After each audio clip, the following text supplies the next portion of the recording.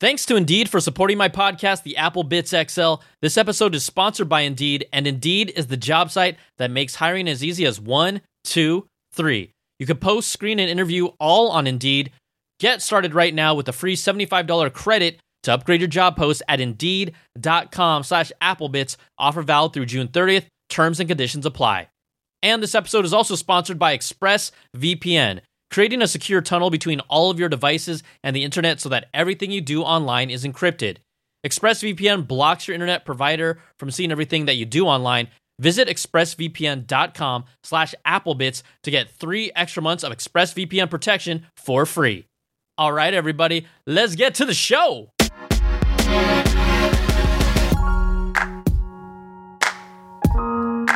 What's up, everybody? Welcome to the show. It's the Apple Bits XL. Brian Tong here, aka BTZ. Doing it nice, slow, and easy. Welcome, everybody, for the good, the bad, the so-so. Everything inside the world of Apple. We are here. For those of you that are new to the show, welcome.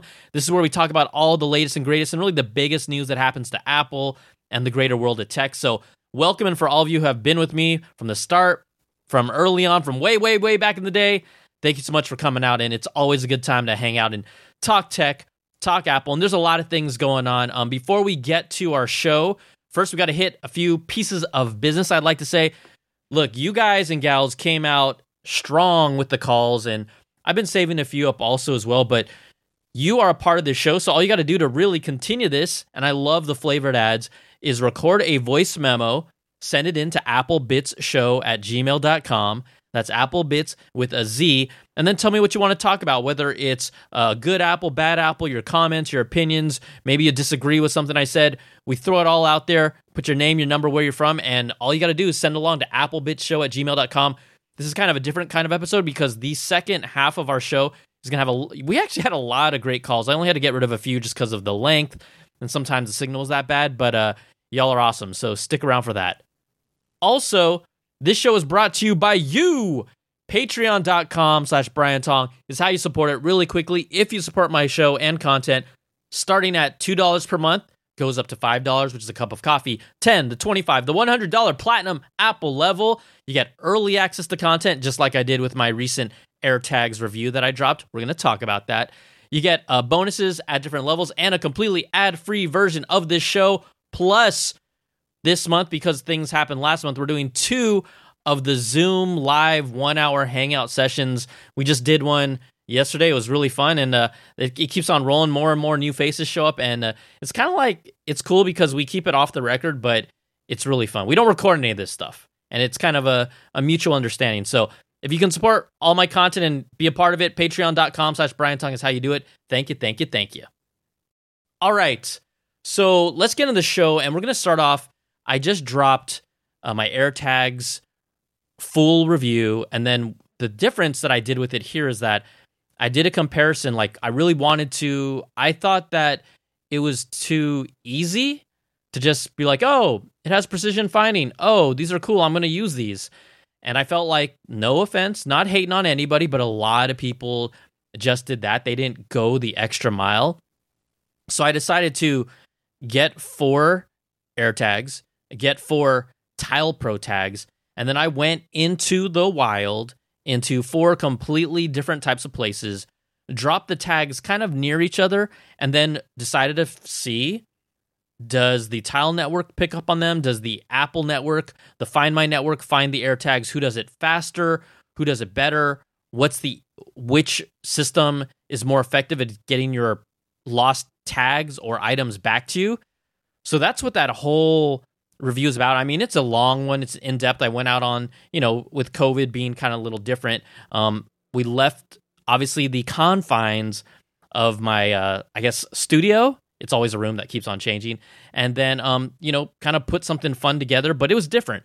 And I think that ultimately last week we had a review where I talked to Ray Wong about AirTags, and we had pretty much similar thoughts about them. But once I really stacked them up to Tile, bottom line, Tile is a superior product, whether you're in the ecosystem or not. To me, the only barrier of entry with Tile is just getting the app and trusting that they're taking care of your information.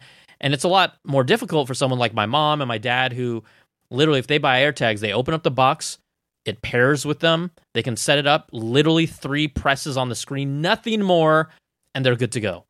And that matters, and that's why the ecosystem is so strong, and that's why I'm getting them AirTags and not Tile. But, watch the video. I'd love to hear what you all think about it.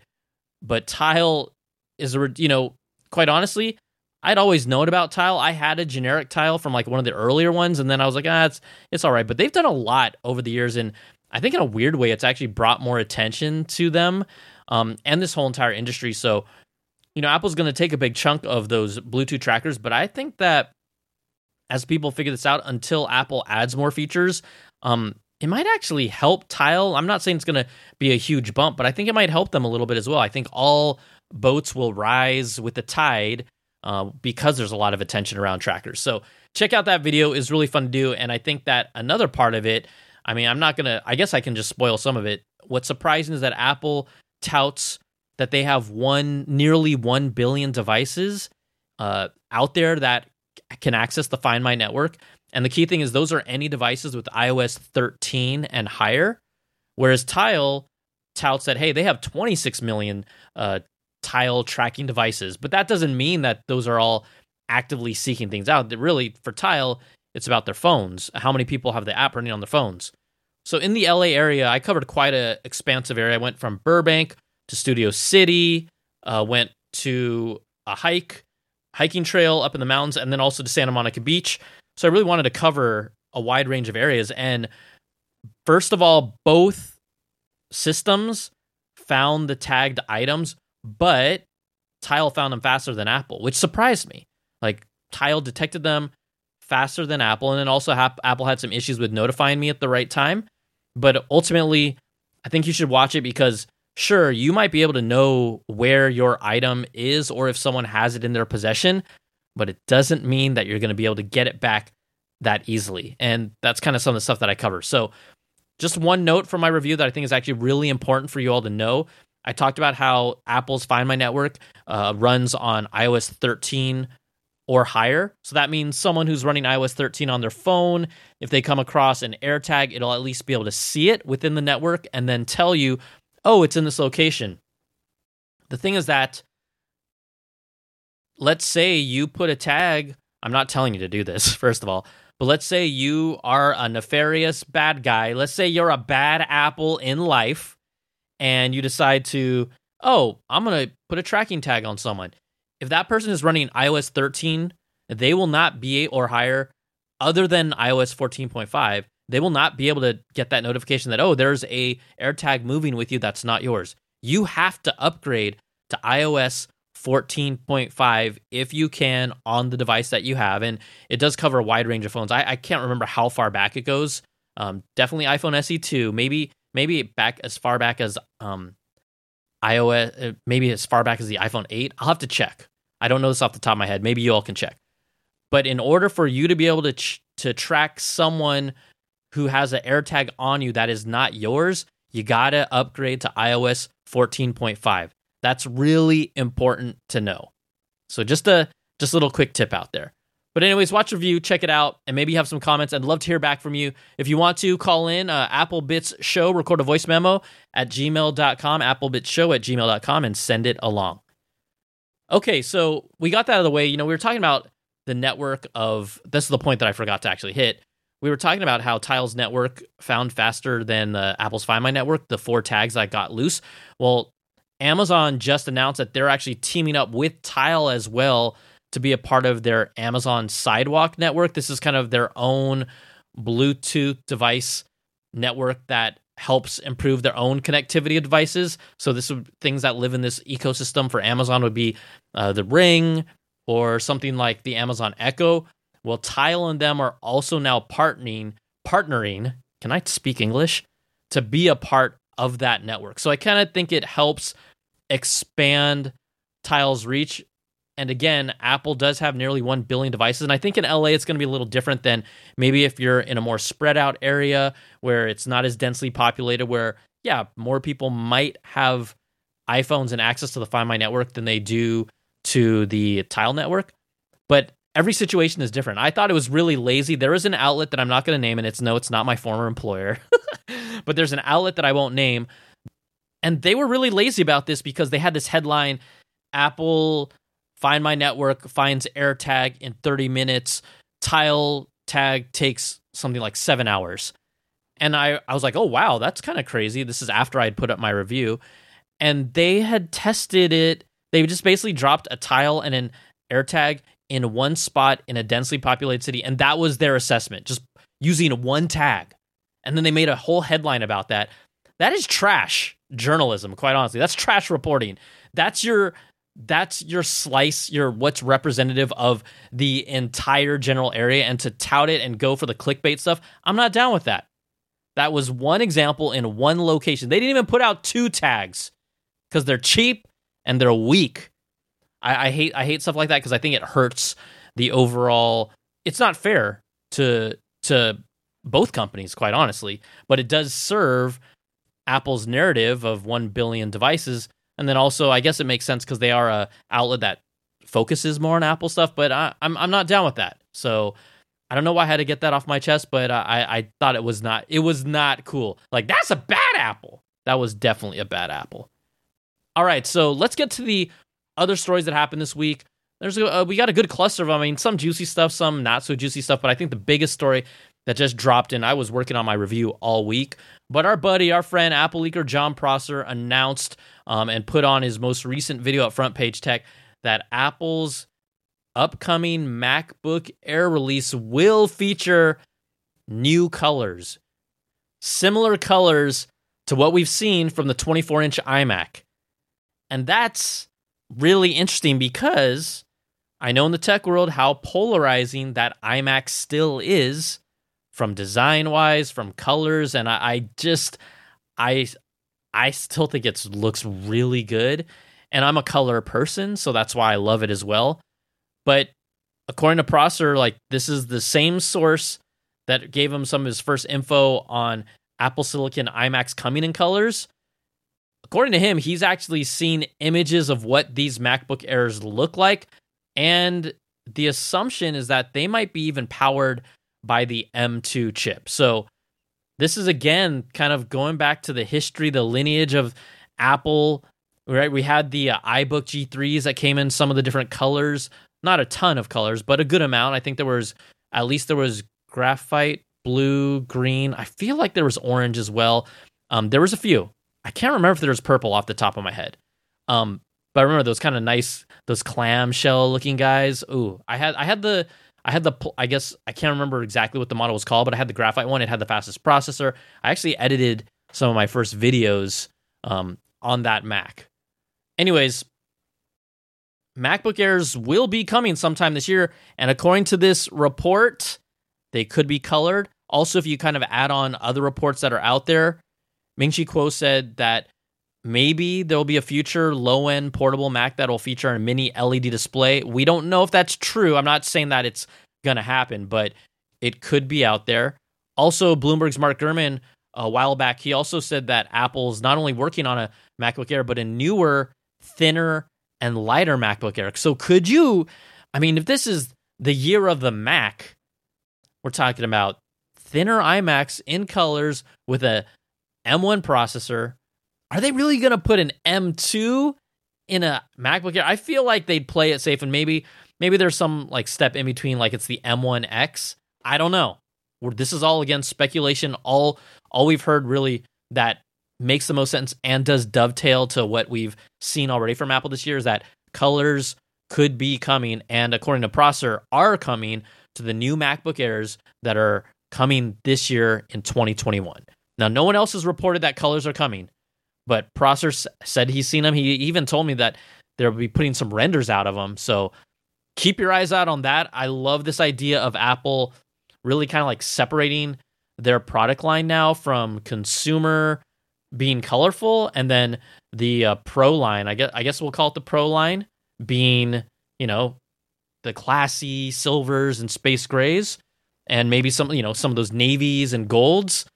I like, and metallics. I like where we're going here.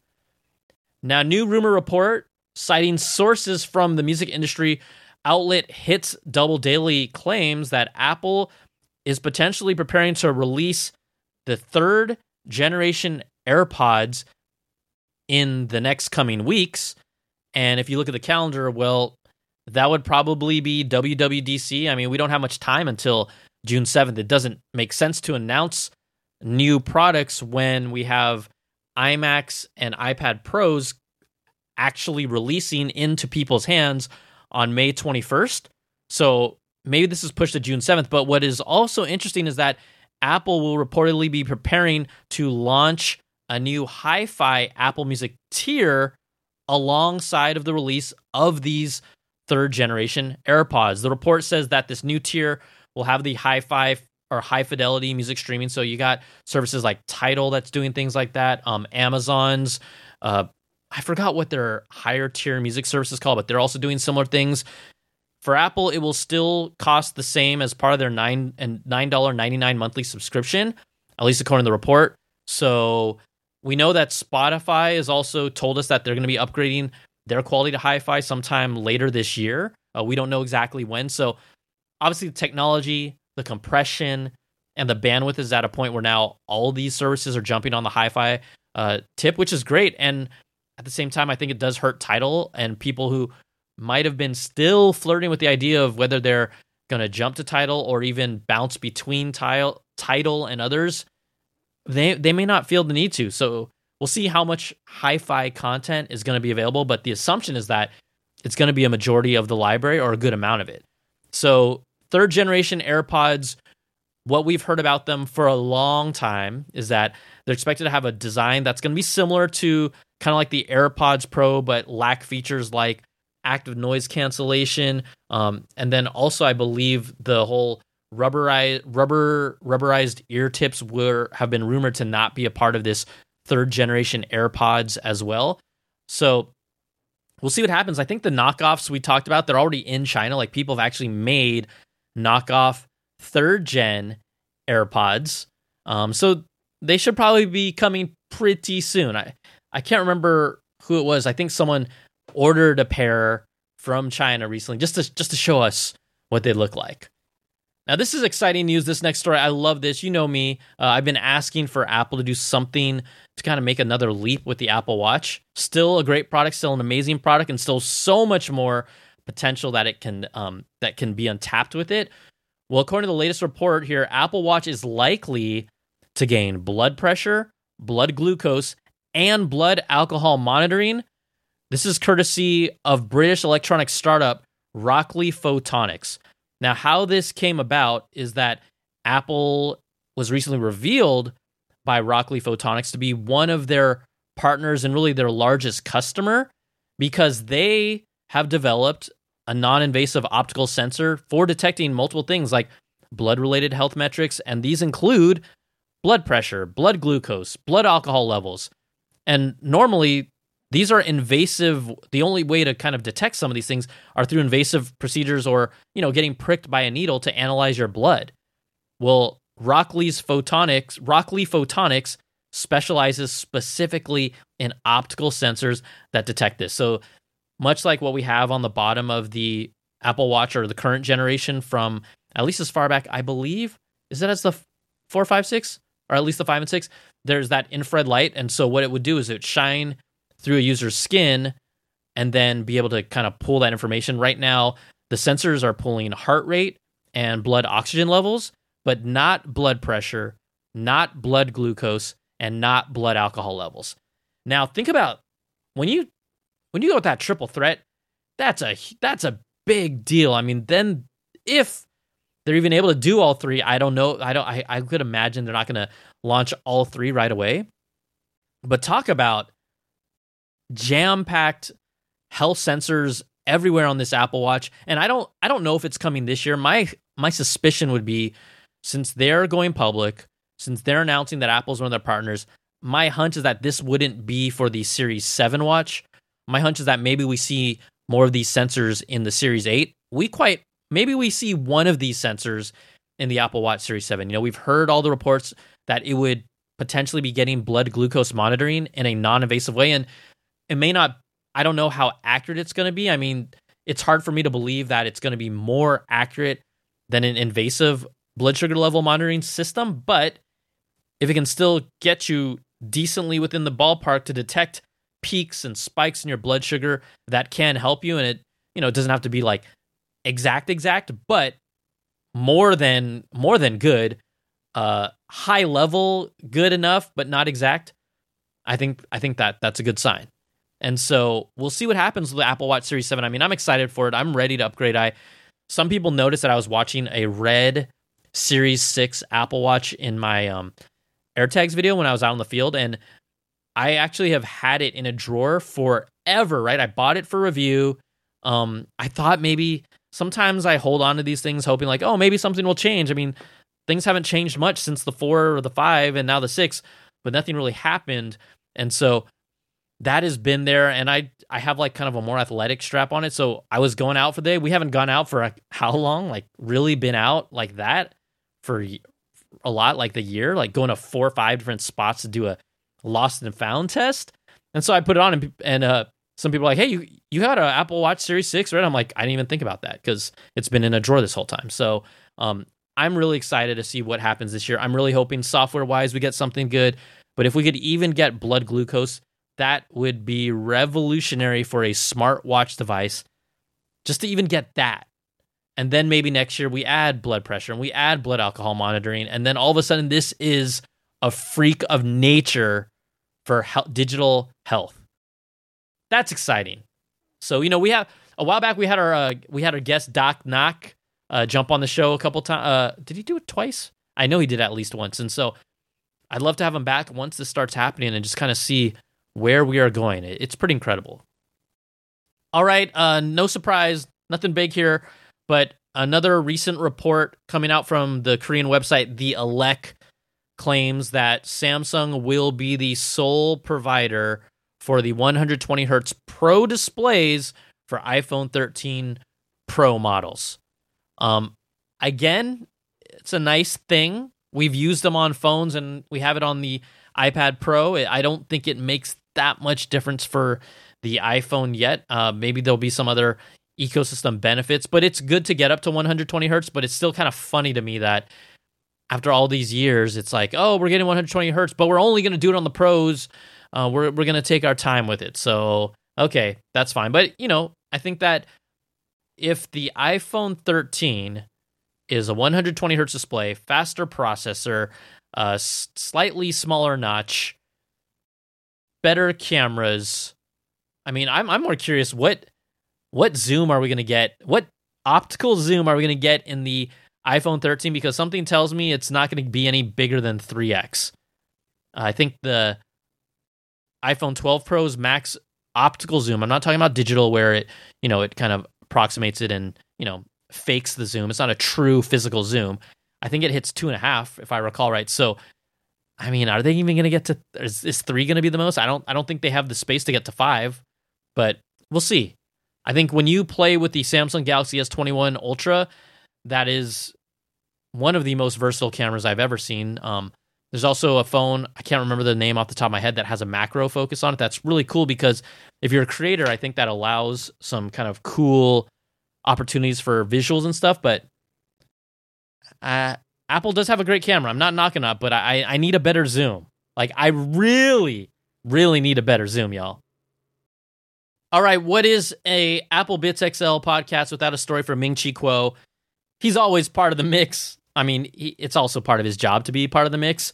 But Kuo recently reported this week that the iPad Mini 6 will be delayed until the second half of 2021. So there were a lot of hopes. People thought that we might see an iPad Mini at the most recent Spring Loaded event, but it's not coming, according to Kuo, until the second half of the year. It still looks like it's going to keep the same exact form factor that we're used to.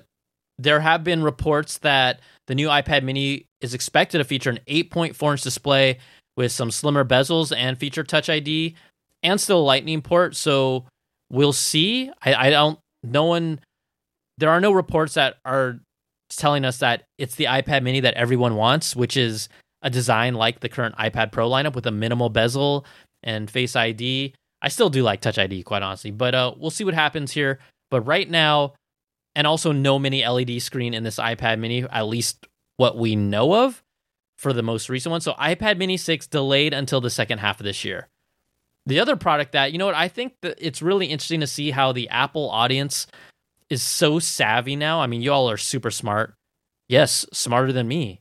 At times, a lot of times. But I just love how we're getting tired of hearing all these foldable iPhone stories. There's a recent one this week where Quo said, hey, it's going to be 2023 when Apple launches an 8-inch foldable. And we've heard this forever.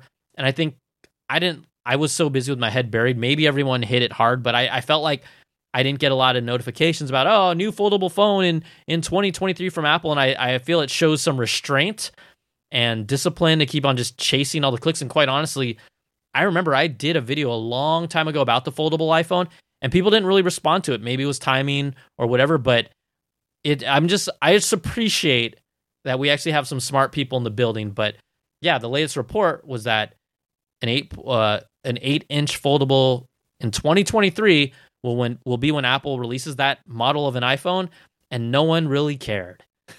Like, I'll care when I see it because I still love the Z Fold 2 with a passion. I cannot wait to see the Z Fold 3. I think there were some leaks for the Samsung Z Fold 3. So, but I mean, call me when you get a little closer. Like, let's really think this out. And I think one of the big kind of under the radar moves of this kind of new year, you know, there'd been a lot of hype around Apple's app tracking and how's it going to affect the advertising industry. Well, I'll tell you how there's some new numbers that have come out, and according to analytics from Apple's app tracking transparency, it says, according to Flurry is a firm that does this stuff, it suggests that the majority of iPhone users are leaving app tracking disabled. If you go into your settings, there's like a little toggle switch that you can turn on to at least remind you and say, oh, hey, do you want this app to track you? And you can then manually respond with no. But if you leave this off, it is off by default, apps don't track you. At least that's the understanding I have, right? When it's left off, they're not going to track you. So, according to the report, roughly 96% of users leave app tracking disabled in iOS 14.5. And think about that. That is a huge chunk of users that are saying no to being tracked. And I think it also continues to build on that story to make Apple look really good when we're talking about privacy tracking. According to also data from Flurry, the firm Flurry that pulled this stuff up, if you look at the US, only 4% of iPhone users have actively chosen to opt into the app tracking to get that notification. And this is based on roughly sampling, they said, about 2.5 million daily mobile active users. So that's a good representation. Not one person on a street dropping two location tags and making it a headline. That's bad. That just bugs me. But if you look at users worldwide for app tracking, the figure jumps from 4% to 12% of users, and that would be with a sample size of 5.3 million daily users. But congratulations, America. 4%. You guys don't like to be tracked by apps. Maybe there is some hope for humanity. Maybe we are smarter than I think, or than we think. I hope so. All right, everybody, let's take a break right now and give big thanks again to Indeed for sponsoring the Apple Bits XL. Now, I've been independent, and every decision that I make and hire, it matters. So hiring is just one of those things you do not want to mess up. You need to hire great people if you want to take your entire business to that next level. So with the stakes this high, there's only one choice, and that's Indeed. Now, let me tell you why. Indeed is the job site that makes hiring as easy as 1, 2, 3. You can post, screen, and interview. You can do it all on Indeed. Get your quality short list of candidates whose resumes on Indeed match your job description faster.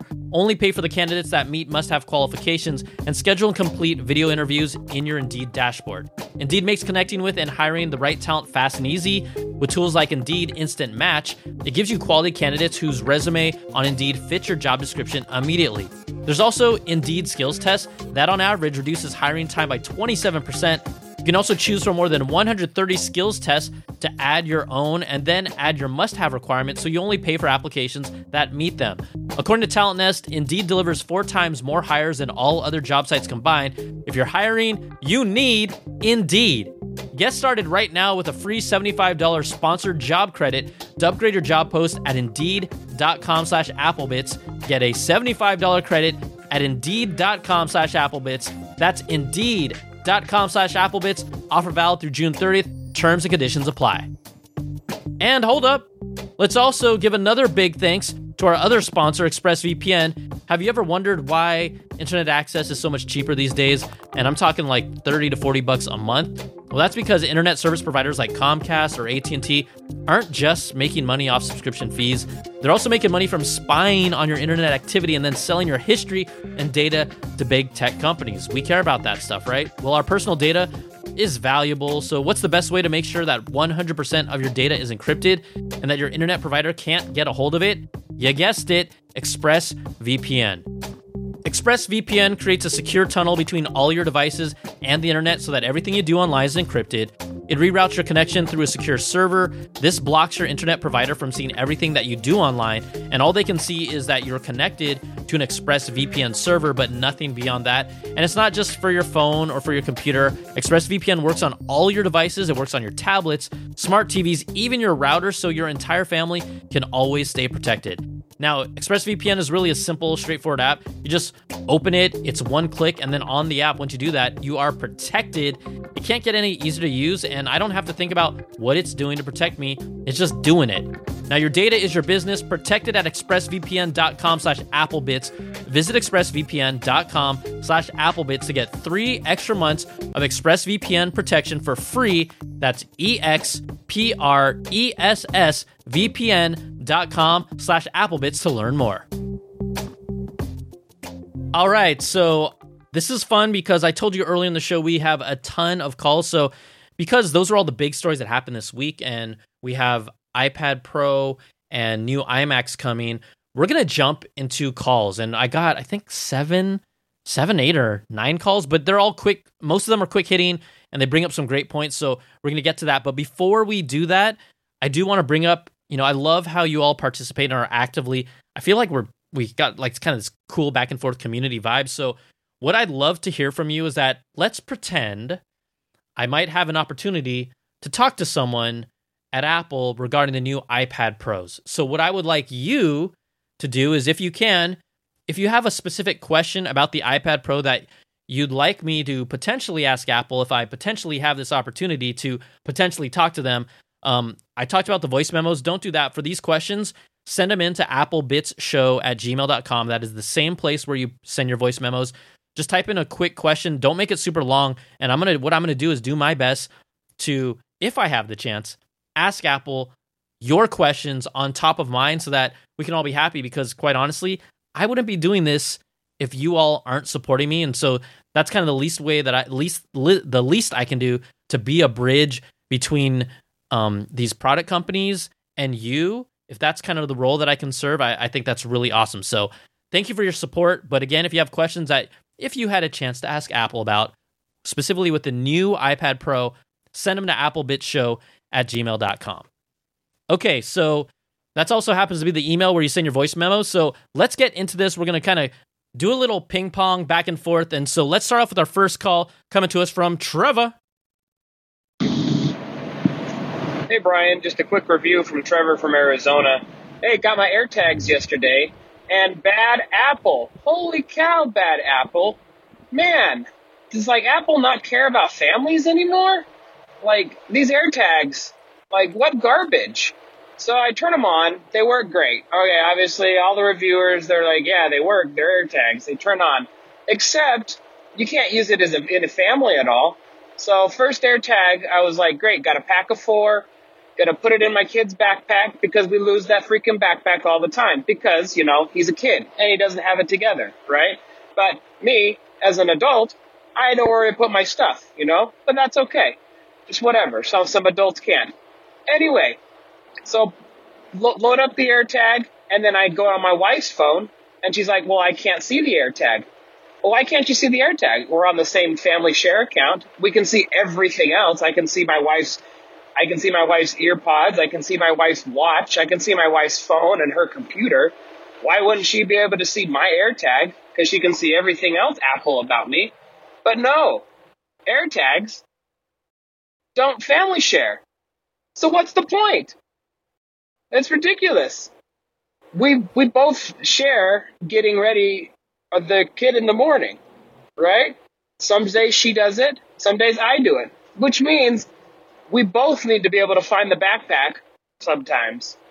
So it's pretty pointless if we have to use 2 AirTags. I'm not going to put $50 worth of AirTags in my 6-year-old backpack to take to elementary school. So fail, Apple. Until you fix that problem, these things are worthless to me. Same thing with keys. I don't have my own set of keys. We keep 1 set of keys per vehicle because we share vehicles. So if I need to find the keys, but my wife put them somewhere, or she needs to find the keys because I put them somewhere, it doesn't make any sense. Now, it doesn't. So I'm not going to put 2 AirTags on the set of keys so we both can find them on our iPhone, because you can only track it on one iPhone. Completely ridiculous. Completely useless. Fix it, Apple. Bad Apple. Ooh, okay. That is one way to start it, Trevor, because you were coming out guns blazing. You're ready to blow this whole thing up. You're just like, nah, I ain't having it.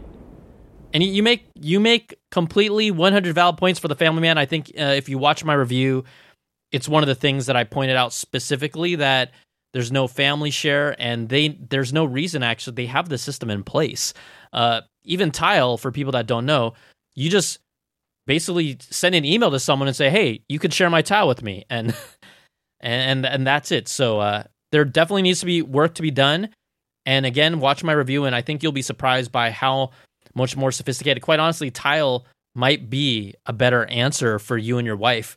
And I would say that whether you're in the ecosystem or not, it doesn't really hurt. I've found him to work very, very, very well. So it's just something to explore and consider. There's so many more features and specifics about the Tile tags that they have that Apple doesn't yet. So look into it. I think it's definitely worth looking into. Okay, next up we got Archie. Hi, Brian. This is Archie from Boca Raton, Florida. And my comment is on the quote-unquote update to the Magic Keyboard for iPad. I was disappointed to see that the update is only a new color. I was hoping that they would make a change to that keyboard so that the iPad could be mounted vertically. Vertical orientation is one of the things that differentiates the iPad experience from a laptop. I like to type with my iPad vertical so I can see more of the document that I'm working on. When they moved the Smart Connector from the edge to the back for the 3rd Gen Pro, I figured this would allow a Smart Connector keyboard to work with both orientations, but that hasn't materialized yet. So for me personally, bad Apple. I'll just be hanging on to my 2nd Gen iPad Pro for a while longer with my no-name Bluetooth keyboard. Everyone is coming out guns blazing. Bad Apple here. Bad Apple here. Fail Apple there.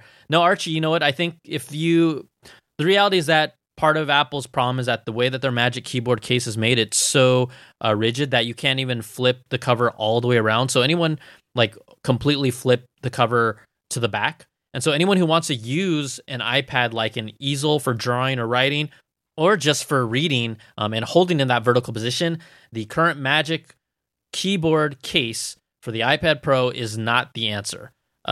So that's partially why I tried it out. I used it. It was amazing when I was on the road.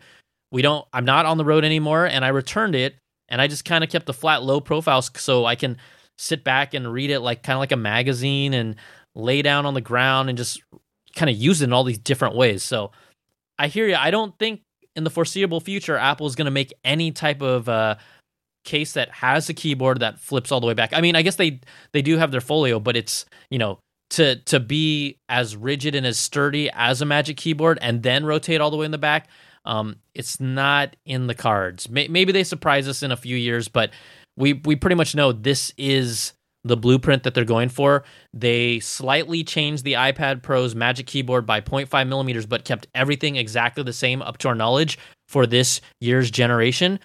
So that tells me that this is a form factor that they are sticking with for the long haul. All right, next up, Jordan, you want to talk about something kind of the same? Hey, Brian, Jordan from Columbus calling in, and I gotta say that new M1 iMac really makes me think floating stationary iPad. Just wanted to give you a little tease on a throwback tease, I guess. But They look really good. I think they'll look great in many people's homes, and the general person who's buying them, I think they're going to look great with those white bezels and those fun colors. I think us techie people get a little too involved on details that don't really matter to most people. The new M1 iPad looks cool, I guess, but it's still the same iPad we've always had with more power, even though we've had a ton of power in those iPads. So I hope this year's the year, but I feel like a broken record. I've been saying that over and over and over. And I guess I got my AirTags in, and I like them so far. For the price, they seem to be doing exactly what I'd want them to do. Thanks. Love the show. Bye. Okay. Jordan, I love that. So for people that don't remember when the first time the iPad Pro with the Magic Keyboard came out and Ray Wong was our guest, I kept on touting how I love the idea of it so much, and I kept on saying, but it's a freaking portable floating iMac. And I kept on doing that, and I kept on doing that. So now it's a portable stationary iPad. Damn, Jordan, that's funny. That is funny. So, love your points here. Completely in agreement. And like you, I am going to hope for the best when it comes to the iPad Pro at WWDC. Now, you had some iMac comments, and I talked about how people are really on one side or the other. So, hey, this is perfect. Chris wanted to talk about the iMac as well. Hey, Brian, this is Chris in North Cackalack. Hey, I listened to your review of the new iMac, and I normally agree with everything you say, but I have to disagree with you on this one, man. I am very disappointed with this new iMac. I have about a 2013 iMac 27-incher, and I was looking for, I really want to upgrade it to a new iMac, but a 24-inch not going to happen. And not to mention, this thing is butt ugly, man. Who cares if it's thin or not? I just want something with a lot of storage. I want something with power. Yeah, they gave us a good new chip, but this thing is just not going to cut it. A 24-inch, that's my only option. I think I'm going to hold out for the rumored larger screen. I was hoping they would introduce that this time, but any idea when a larger screen iMac might come out? Because I'm limping along with this one now. Mostly do just a lot of net surfing. I do a lot of photo editing in Lightroom on there, and looking for something to upgrade my iMac. But this new one is just not it. Thanks. All right, Chris. So I think you will have to be patient. It sounds like, if I had to guess, if they do launch an M2 processor this year, which we're pretty much, let's say 99.9% sure they will, because they will be featuring it in other machines, I have got to imagine that this idea that we're all holding on to, many people are holding on to, of a iMac Pro with the larger rumored 30-inch plus size screen that we've read about, and who knows if it's going to have a chin or not, who knows how thin it's going to be, but I got to imagine that it's coming this year, especially to align with the new M2 chip. So I think a lot, when I heard you talking about it, it reminds me, and I think a lot of people, it's kind of funny sometimes to me that they were frustrated because they wanted Apple to give them something that they wanted to buy on the spot. And I think a lot of people are like, I'm not going to buy that. And there were a lot of people that said, damn, I love that. But the people that were turned off by this kind of new design and new colors were very vocal about it as well. So, I see it both ways, but the fact is, if this was the only iMac that was out, then I could see how it could be frustrating. And yeah, you want to get it sooner rather than later, but let's wait this thing out and then kind of give the final judgment on the whole iMac story for 2021. I think we've got more coming. All right. Okay, next up we've got Brad. So take it away, sir. Hey, Brian. This is Brad from Indianapolis. I thought the event was definitely a 9.5. I was really impressed with all the products. Been looking to upgrade my original iPad Pro from 2015 for a while, but the 2020 version I thought was definitely lacking. Was really hoping for that mini LED, and I'm really excited to see that come out with the M1 chip in it as well. You implied in your YouTube video that you thought they might might launch another iPad Pro at WWDC, or were you just talking about maybe new software that would be additions to this new hyped up iPad? So I'd be curious to get your thoughts on that. I think I'm probably going to pull the trigger, get this new one. I'm pretty excited about it. Take care and love the show. All right. Thank you, Brad, for calling in. So here's the thing. What I was referencing is not, and you got it right, not a new iPad Pro model, but specifically, if you're going to now throw an M1 into an iPad, if you're going to give it a 2 terabyte storage option, and what we've found out later is that if you upgrade your storage to either the 1 terabyte or 2 terabyte size, that instead of 8 gigs of RAM, it's coming with 16 gigs of RAM. I can't believe that if you're giving all of that into an iPad Pro, that it's going to run the exact same apps that it did for the past 3 or 4 years. You know, to me, that's, and you put a Thunderbolt port on it as well that can go to an external monitor. That is telling me this is a device that is going to evolve. Now, if everything stays the same, I'm going to throw a bad apple out. I'm going to throw a bunch out. But that's what I'm waiting for. I think you don't release a product like this with WWDC coming out a month later and not give us more from the software side. And whether that is bringing even one Pro app, I'm not even being picky. I mean, I know Logic people are like, come on, bring us Logic. I'm team video editing. Like, I've never jumped to Final Cut Pro. It'll be, if they put it on the iPad Pro, I think it would be what would make me really think hard in switching over. Or maybe I just do Final Cut Pro on an iPad Pro as my mobile device. Or maybe Adobe Premieres comes out on the iPad eventually and maybe even beats Apple. We'll see, but you can't give me that much power in a freaking iPad Pro and do nothing with it. And so that's why I'm really excited and hoping and crossing my fingers that we see something at WWDC specifically about this iPad. You're putting in 16 gigs of RAM.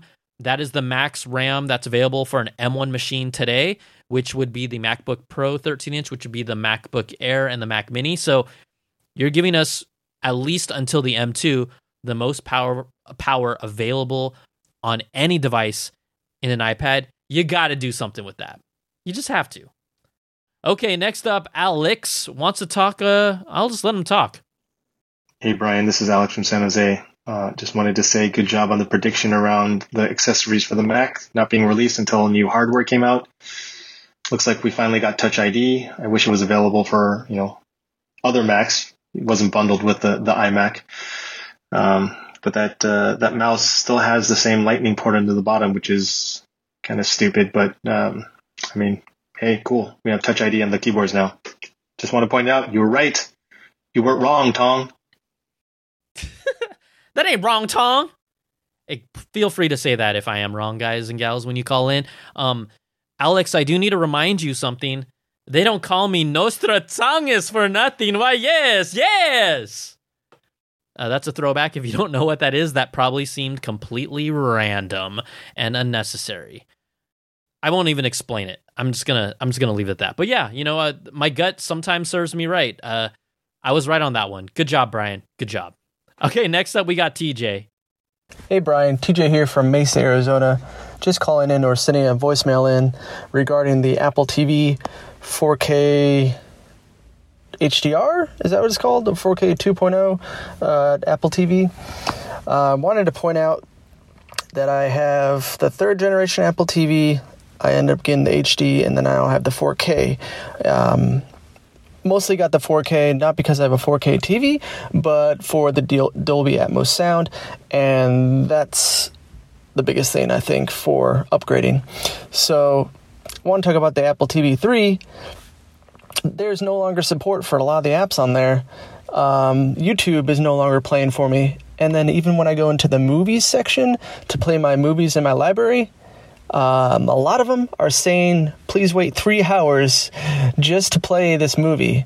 So pretty much this Apple TV, the 3rd generation, is now pretty much a brick. It's a paperweight. It doesn't really work that well.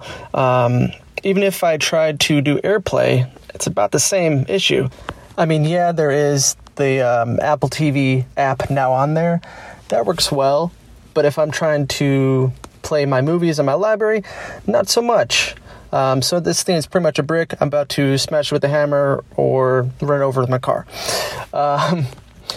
So my point is, Apple TV 3rd generation is pretty much a brick. I'm not sure if anyone else has had that issue too. But the best bang for your buck is just to get the Apple TV 4K. I honestly do not see the difference.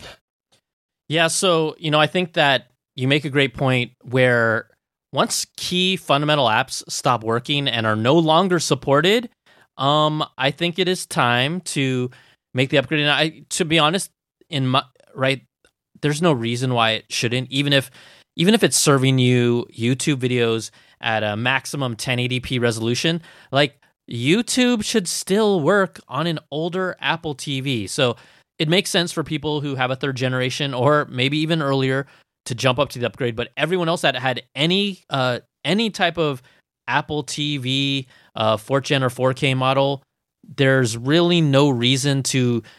The only thing you should be really buying is the remote, because I'm excited about that remote. I'm not going to lie. Like, I pre-ordered that. The 2 things, I never even talked about this yet. The 2 things that I pre-ordered from Apple was a new iPad Pro and the remote. I did not pre-order an iMac. I need to wait out the year, and it doesn't mean I'm even going to get an iMac because, look, it's not like I'm rolling in it, but I'm really curious to see what a pro-level iMac in 2021 ends up looking like, and internally what it's going to be like. Like, I don't want to get too giddy, so I'm just going to let it happen, but I think it could be pretty damn exciting. And that's what Chris, who called earlier, is kind of waiting for. So you got it. So Apple TV 4K, unless you really have to upgrade, just get the remote or save money and get nothing at all and deal with the remote that I pick up upside down in the dark half the time. It's straight up like a coin flip. All right, last call coming to us from Troy. Hey, Brian. Love your show. Been a long time fan since back in the days when you worked with that other place that you seem to never mention. Anyway, now that Apple has introduced the new remote for the new Apple TV, do you think they will redo the remote app that's available on iOS just to maybe update it, maybe give it a mute button and things like that? Anyways, will they update the Apple remote app? Thanks. And it's Troy. Love your show. Keep up the great work.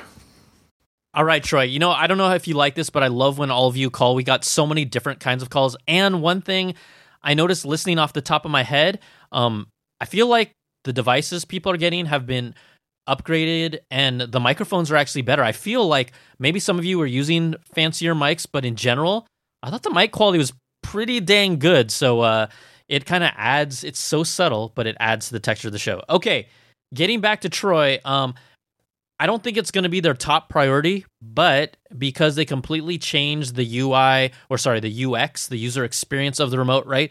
You kind of have them do that throwback to the iPod where it's the circular scroll wheel, where I love that. You can scroll in a circle to jog through the video, and that has the 4-point navigation. It would make sense to update their remote app. Now, they're juggling like so many things these days. I wouldn't be surprised if, they update it, but it doesn't happen right away. But it would be a nice sign, and it would be like, hey, we're going to throw you all a bone. It is software at WWDC to see an updated Apple remote app. So let's say, let's take a guess here. What are the chances that we'd see it there? I'm going to let you all think in your head. Is it a coin toss, or is it probably going to happen or not going to happen? I don't want to dwell too long. I'm going to say it's not going to happen at WWDC. I don't know why I'm being a jerk like that. I hope it does. And maybe this is where someone can call and you can call back and say, "You're wrong, Tong." Because I'm not always right. I'm going to say my gut right now. It makes sense to do it, but they got too much stuff going on. So I'm going to say no. Right now, I'm going to say no. But it will happen, let's say, by the end of 2021. How about that? Let's lean on that. All right, everybody. That was amazing. Thank you so much for calling in. This is why I love your calls, because I think it adds a lot of flair, and it's also kind of fun to bounce off of you all. So that's going to do it for this week's show. But before we wrap things up, we got to give big thanks to our Patreon supporters at the Platinum Apple level. That's the $100 level. Brandon Ledford, Gil Cabrera, Wesley Frater, Jarrett Lewis, and Atari Koenigsegg. Thank you for all of your support. Thank you, all of you, for your amazing support. Just a couple notes. We talked about Patreon supporters. I've been trying to find other ways to kind of reward you all for helping to support me. So what I did recently, and I haven't given them out yet, since my family lives in Cupertino, there is the Mothership Company store or visitor center there, and they sell exclusive shirts that you can't find anywhere else but there. So last time I went and picked up 3 of them, and I'm going to just kind of do a random giveaway. If I'm just going to hit up people on our Patreon and just say, hey, what size do you wear? And if it meets that requirement, I'm going to mail them out a shirt.